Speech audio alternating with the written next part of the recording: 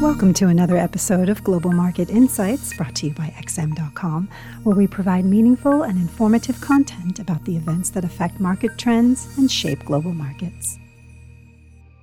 It's Tuesday, July 26th, and you're listening to the Daily Market Comment podcast by Mario Hadjikyriacos. I'm Christina Marujos, and thank you for joining us at XM.com. It was a relatively calm session in the FX space. The overarching theme was a slightly softer US dollar, but nothing to write home about. Most currency pairs traded in relatively narrow ranges without any impactful data releases or news to drive the price action. Traders are playing it cautious, hesitant to enter new positions ahead of what promises to be an explosive week featuring a Fed rate decision, a GDP report that will reveal whether the US economy dodged a technical recession, and a storm of earnings from all the tech titans. The Fed will have a tricky communications exercise on its hands. It has to balance the need for shock and awe rate increases to slay inflation against signs that the economy is already contracting and demand is cooling off at a stunning pace. Every investor is wondering the same thing. Exactly what would it take for the Fed to back off?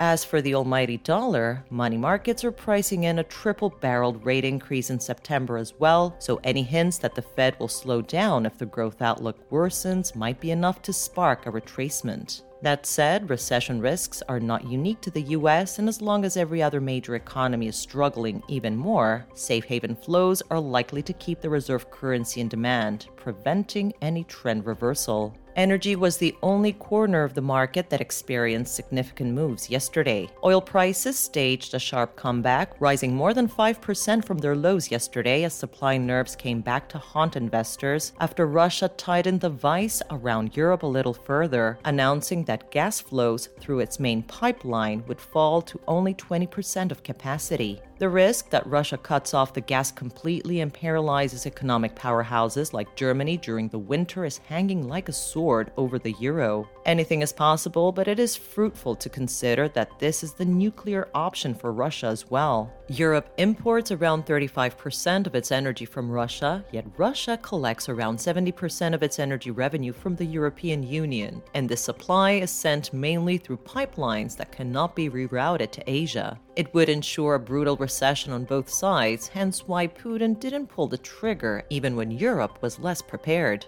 Over in the equity market, it was a relatively uneventful session until the closing bell when Walmart reported disappointing earnings. The company lowered its profit outlook and warned that soaring food and energy prices have kneecapped consumers, a message that torpedoed the entire retail sector, dragging Amazon shares down 4% in after-hours trading. The earnings season will kick into top gear today with Microsoft, Google, Visa, Coca-Cola, McDonald's, and many other household names releasing their quarterly results. All eyes will be on the guidance for the coming quarters as investors try to gauge whether the problems with Walmart and Snap are isolated to those sectors or signs of malaise for the entire economy. Since expectations were set so low going into this earnings season, the underlying theme so far has been that the situation is not quite as bad as feared. If the tech juggernauts fit this profile, the market could breathe a collective sigh of relief. Finally, the latest earnings on U.S. consumer confidence and new home sales could attract some attention today as well. Thank you for listening to the Daily Market Comment podcast here at XM.com.